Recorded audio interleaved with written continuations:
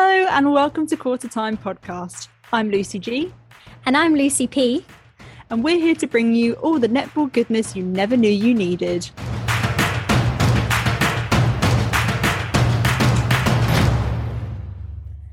Hello everyone and a big welcome to episode 15. It just feels crazy that we are well and truly racing towards the finish line of the Vitality Netball Super League season with just 3 weekends of the regular season left before we hit the finals. We have seen an incredible, get this, 176 matches so far in what has been a truly amazing year of netball.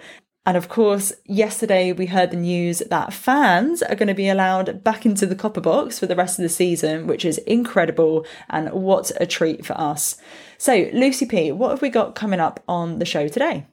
So today's episode is a little bit shorter than usual, as we've got another mega bonus episode coming up for you soon following our trip to the Leeds Rhinos inaugural event this week. So stay tuned for the release of that. On this episode, we'll be whizzing through our 3-word summaries from round 16 and, as usual, highlighting our games of the round and players of the round. Today's talking point is a big one. We'll be discussing Tamsin Greenway's recent tweet about honesty and criticism within our game. Great stuff. So let's jump in with our 3-word summaries from round 16 of the Vitality Netball Super League. First up was Stars versus Rhinos, and I've gone for annihilation on court. Brutal. A slow start from Stars dearly cost them in this game, and they went down by 10 in the first quarter break. Rhinos have well and truly bounced back after a heavy defeat to Team Bath and are now back in the driving seat and smothering teams left, right and Chelsea. Stars struggled throughout the entire game, and Melissa Bessel was actually really honest in the post-match interview, saying that this season has been one of the hardest of her coaching career. Next up, we had Bath versus Storm. And for this one, I said, like a boss. Nice. Storm were able to shave a few goals off the deficit from their last clash with Team Bath, but this Bath side are not messing around this season and took a cushy 16-goal win. They are now guaranteed a spot in the top 4 at the end of the season in a few weeks' time, which is a pretty sweet situation for Anna Stembridge and her squad of roses. Storm showed signs of improvement, but still with much more work to be done for this young side. Next up, this was a cracker, it was Wasps versus Sirens, and I've gone for the big guns. This was a huge game in the context of the season, impacting all 5 teams vying for 3rd and 4th position on the ladder. This win was so well deserved, and Sirens finally managed to take the scalp of a traditionally top 4 team that they've been hoping for all season. Next up, we had Thunder versus Mavs, and for this one, I said, find your structure. This was a disappointing show from Mavs, as yet again, they unfortunately underdelivered. It was always going to be a tough game against the reigning champs, but their lack of consistency and patience to work the ball meant it was a relatively easy win for Thunder in the end. Thunder looked cool, calm and collected, and just got the job done, basically, with only 6 unforced errors in the entire game. First up on Monday, we had Wasps versus Thunder, and I've gone for playing for survival. This was a big one. This was another critical game for Wasps, following on from their loss to Sirens the day before, but Thunder weren't having any of it. A huge shout out has to go to Hannah Layton, though, for what was an incredible performance filling in for the injured Josie Huckle. Our last game of the round was Pulse versus Lightning, and for this one we said, oh, so close. I was hopeful that this might be a bit of an unpredictable game, and I did wonder whether Pulse would be able to scalp Lightning, as they did have a big out in terms of Alice Harvey and Hannah Joseph being injured. And Pulse did a pretty good job with this one. They did manage to stay within touching distance for most of the game, but again, it was their unforced errors that let them down with a massive 19 compared to Lightning's 8. Yikes. Moving on to our game of the round. So, Luce, which one have you picked this week? Oh man, there's no choice for me other than Wasps versus Sirens. This was huge. They finally did it. They finally took that traditionally top 4 team after coming so close on a number of occasions. And mate, you just love to see it. Yeah. It was actually a really interesting game. I'd say quite a defence heavy one. Huckle was solid as ever in the back for Wasps, helping them to secure an early lead, and you could see the huge physical pressure that she was putting on Emma Barry. We say this quite a lot, and of course we know that she's only 17, which is outrageous, makes me feel like a granny, but she is quite easily outmuscled, and it meant that McCall was basically a one-man band trying to play goal attack and goal shooter because Barry just could not shake off Huckle at all. I think the Sirens midcourt were just exceptional. Abernethy, Dix and Cullen were all outstanding and did an absolute truckload of work in transition. And I think Dix and Abernethy in particular have built this really fluid, almost like a magnetic relationship where they work really smartly in relation to one another when it comes to finding space and knowing when to take that drive. The turning point in the match for me was when Iona Christian went down with the ankle injury in the third quarter, which was absolutely gutting to see. She is pivotal in that Wasps attacking end. And I think although they did a great job to keep it tight and contested, it was kind of the beginning of the end for Wasps in this match. There's still this issue with the goal attack position for Wasps. And I don't think that either Harris or Allison were quite the right answer for what's missing. So I think with that and with Christian being down, it was always going to be a really tough ask for them to get the win. But not to take anything away from Sirens, they were brilliant. I think everyone watching this was just willing for Sirens to win. Like, no disrespect, Wasps. Obviously, they did a great job, put out a really solid performance. But Sirens have been so close all season, and everyone's been saying it. Sarah Bayman said she felt lucky that Lightning had got away with it and managed to beat Sirens both times. But actually, you really felt like they deserved this win. And I think that the amazing defensive pressure, slick midcourt, sharp shooting, it all just really came together for them on this occasion, and I'm really excited to see what they can put out next year with some more consistent performances like this one. Yeah, 100%. And if they can keep the likes of Vincumber in the squad as well, oh mate, it's going to be great things for them. So who have you gone for, Luce? So I've also gone for the Wasps game, but this time it was their matchup with Thunder. And I just thought this was a huge game in the context of the season, and a lot of eyes were on this matchup considering Wasps' loss to Sirens the day before. And we know that these two sides are traditionally well matched. They obviously met in the grand final in 2019, and it was always going to be quite a tough ask for Wasps with two of their starters missing in Iona Christian and also Josie Huckle, who was out injured as well. So it was a very close game, and you just felt that the desperation of Wasps to stay within reach of the top four really carried them through the first quarters, and it was actually level at half-time, which was fantastic. Rachel Dunn was in fine form. It was a vintage Rachel Dunn performance from her, 30 from 31 at 96%. But unfortunately, she wasn't getting enough service, and there was this real sticky patch getting the ball over the transverse line. And I think it is to do with that connection. Obviously, they were missing Iona Christian, who's so key for them, like you mentioned. And it just felt that although the introduction of Allison really helped in the second quarter, it didn't really do enough for them once Thunder started to figure them out. There were just so many swings of momentum in this one, which were really great to watch. And it was basically everything that you want from a game like this. So much drama. There was a belief right up till the final few minutes that Wasps could maybe just nab it right at the end. And as we said in the summary, an absolute shout out has got to go to Hannah Layton. She was outstanding against Mvula. Yeah, she was just incredible. And her hang time on the vertical jump is just something else. She's like Michael Jordan style. I couldn't believe it. And she picked up 4 deflections and 3 turnovers, which is a cracking outing considering the limited court time she's had this season. So very excited to hopefully see more of her next year. But with this game, Thunder pretty much secured a top 4 position, which is exactly where we would expect them to be. I think they have met expectations for the majority of this season. I wouldn't say they've exceeded, but I think there's still more for them to give. And unfortunately, it was the inconsistency from Wasps and just that lack of finesse that means that they could potentially miss out, and they're relying on other results to go in their favour.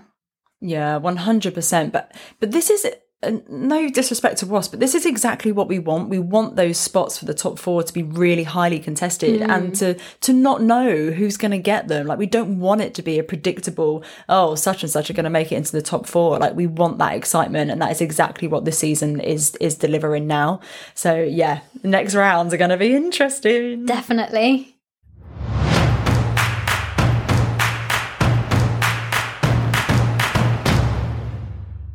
So moving on to our players of the round, I have gone for the legend that is Joyce Mvula. I mean, what can you say about Joyce? Like, she is just so good. And she's probably one of the most consistent campaigners for Thunder in that goal shooter bib. She is just so solid and so reliable. And genuinely, I actually can't remember her having a bad game. Like, it just doesn't seem to happen. You know, she played against Jodie Gibson and Hannah Layton. And bear in mind, Jodie had an outstanding game. And in fairness, actually, so did Hannah. But she was still just so available, so strong, so solid, and is absolutely pivotal for Thunder. Her split when she takes the ball in the air is just the stuff of dreams. Her legs must be so strong. It's outrageous. And yeah, she's just one of the most consistent performers in the entire league for sure. Love her. She's just so clever as well with her movement and her split and everything. And I'm actually surprised that it's been this many weeks and we haven't had her as our player of the round. But I think that's just because we expect so much from her and we know how consistent she is and how much she can produce, that every week is just an outstanding performance, but we take it for granted. And to keep hold of the starting goal shooter bib for Thunder when you've got Ellie Cardwell in the mix, you know, effectively pushing Ellie Cardwell out to her secondary position in goal attack, I think you could say, you know, that is no mean feat in itself. And she has just owned it this entire season. And yeah, another cracking doubleheader weekend from her. Yeah, she actually reminds me of Serena Guthrie in that sense, in that every performance is so great that you take it for granted. And unless she does something that's completely like wild and outrageous, that means it's a standout performance. You just take it for granted because she is so consistent. Love Definitely. her. Who have you gone for, Luce? So I've gone for Jodie Gibson. Nice. And obviously she was matching up against Mvula in the Thunder Mavs game. And I was loving her at goalkeeper this week. I mean, we know that she's not the tallest defender, but wowza, she can jump. She was getting up in there. I was loving it. She had an incredible game against Mvula, picking up 1 rebound, 2 intercepts, 8 deflections and 4 turnovers. Wow. I mean, those are some Layla Gusgoth stats right there, right? I just can't with her. Jodie has had an incredible season, and I think it's just made even more special by her comeback from injury and just the journey that she's been on as well. She is an indispensable defender for Mavs, and to be honest, she was working her little socks off to try and keep them in their game. So yeah, hats off to her. I just love watching her. I love her tenacity and the fact that she just never gives up. I think if I was a defender, I would definitely want to be like Jodie Gibson. When I grow up, I want to be like Jodie Gibson. I actually do.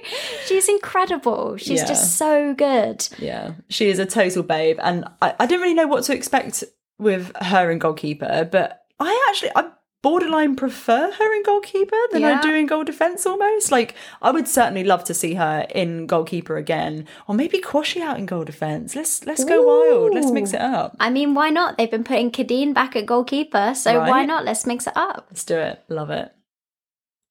Moving on to our talking point this week. This is a cracker, and massive thank you to Tamsin Greenway, our first ever quarter-time guest, for releasing a really interesting and thought-provoking tweet. So for those of you who haven't seen it, she retweeted an article by Ben Bloom all around the treatment of women's sport and should we be criticising women's sport more than what we currently do? And the question that she asked is, so do we want brutal honesty and criticism in our sport, or do we prefer a celebration of the sport, the process and the learnings, regardless of the result? And social media really blew up on this one, and we thought we'd give our pennies worth on this podcast. So Luce, what are your thoughts on this? I think it's a really interesting one, and I definitely think that there has to be accountability. And in women's sport in general, sometimes we're a bit happy just to be there. And actually that can take away from the incredible performances that we see because everyone's just celebrating and it's all, I think someone described it as it's all a bunch of roses or something like that. Yeah. And in reality, it's not like that. And we want to be treated as equal to men. We don't want to be seen as this sort of subsection, which is just very much like patting on the back. Oh, you did a very good job, didn't you? So I definitely think that not celebrating mediocrity is really important because it devalues the actual great performances that we see every week.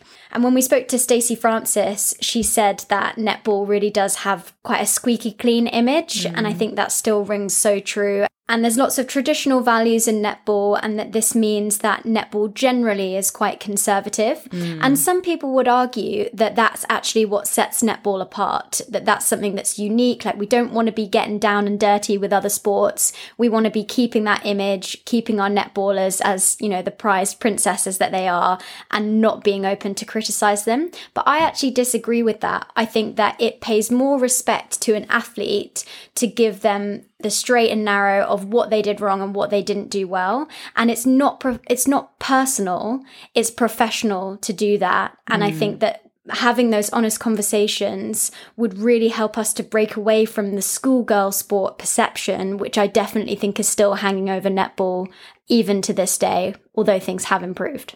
Yeah, 100%. And I think that is the only way that we are going to move into that sort of fully professionalized era. Like, we are sort of on the precipice, but we do, like, we're even guilty of it on the podcast. I fully hold my hands up.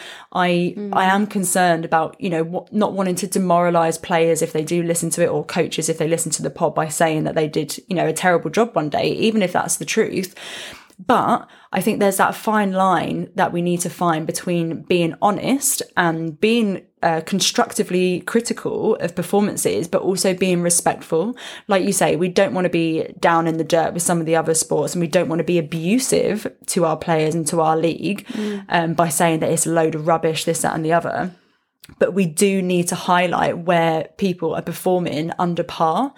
But I think the other thing that we need to note is that we are not a fully professionalized sport in terms of paying our athletes, in terms of the training environments that they have. So we have to be mindful of not asking too much of them and being too critical of them and expecting better and better and better performances if we're not allowing them to actually train as full-time professional athletes. There has to be a level of understanding and compromise there. Otherwise, it's just not fair. But there is that middle ground that we absolutely have to strike. And I think as well, the lack of transparency that our sport has attributes to this problem. You know, everything, it is like this schoolgirl squeaky clean thing, like you say. The big stuff is brushed under the carpet, like the West Coast Fever salary cap scandal. There was hardly any blow up from that at all, really, compared to some other sports. And we still don't even know who is accountable for it.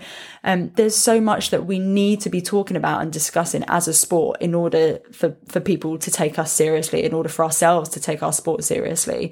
But yeah, it's all about that middle ground of being critical and honest, but respectful for me. I totally agree. And I think it doesn't have to be mutually exclusive. We can celebrate our sport and, like Tamsin was saying, the learnings and the processes, while also being honest, because that's the best way that we're going to move forward and we're going to grow netball to be professional, is if we keep having conversations and if we keep highlighting things when things aren't right, because that's how you make progress and that's how you change. And you can't ignore a 30-goal loss. You can't ignore a 25-goal loss. And that's the sort of thing where we need to be saying, is this positive for the future of our game? Or do we need to be having a conversation about why this is happening, why teams are underperforming, and what we need to do to move forward? And that's the thing. I don't think you can just direct this towards players and coaches. Like, actually, we need to be looking at the league as a whole. And if we are having teams who are consistently losing by 15, 20, 25, 30 goals, should they be in the league at all? And I know that's a really harsh reality, but I think it's a reality that we have to sort of face up to and actually ask that question. Until we ensure that there is greater competitiveness within the league and therefore a better quality of netball, we're going to be in this perpetual cycle of not wanting to upset people's feelings or be too damaging, but actually the quality of what's being put out on court isn't to the standard that it should be. So there's all these different factors that play into it, and it is an absolutely fascinating topic of conversation. So yeah, let us know what you guys think as well. Get in touch with us on social media and share your thoughts. Thank you so much for listening to episode 15 of Quarter Time. We can't wait to bring you even more netball chat and another awesome guest next week. Don't forget, we've got our Leeds Rhinos episode, really special episode coming out in a few days' time. So keep an eye on that. Make sure you subscribe to the podcast and follow us on social media at Quarter Time Pod for the latest netball updates. Do get involved in the conversation online by letting us know what you think of the matches this week and which players have stood out for you. See you next week. Bye. Bye.